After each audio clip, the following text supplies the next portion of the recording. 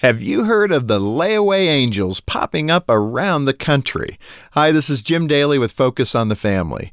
We all know that times are tough this holiday season, but lately, amid the headlines forecasting depressing economic news, I'm seeing stories that, to me, prove the human spirit is alive and well.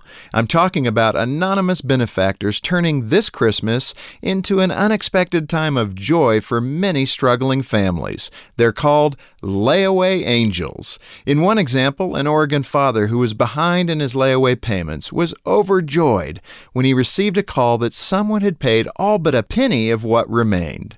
In Ohio, a single benefactor paid off 23 layaway accounts at his local Walmart to the tune of almost $9,000, and stores all over the country have reported similar examples. Now that is the true spirit of Christmas, giving generously or even sacrificially to cheer those around us who, if not in desperate need, could definitely use some encouragement. So look around you. Who can you help this new year?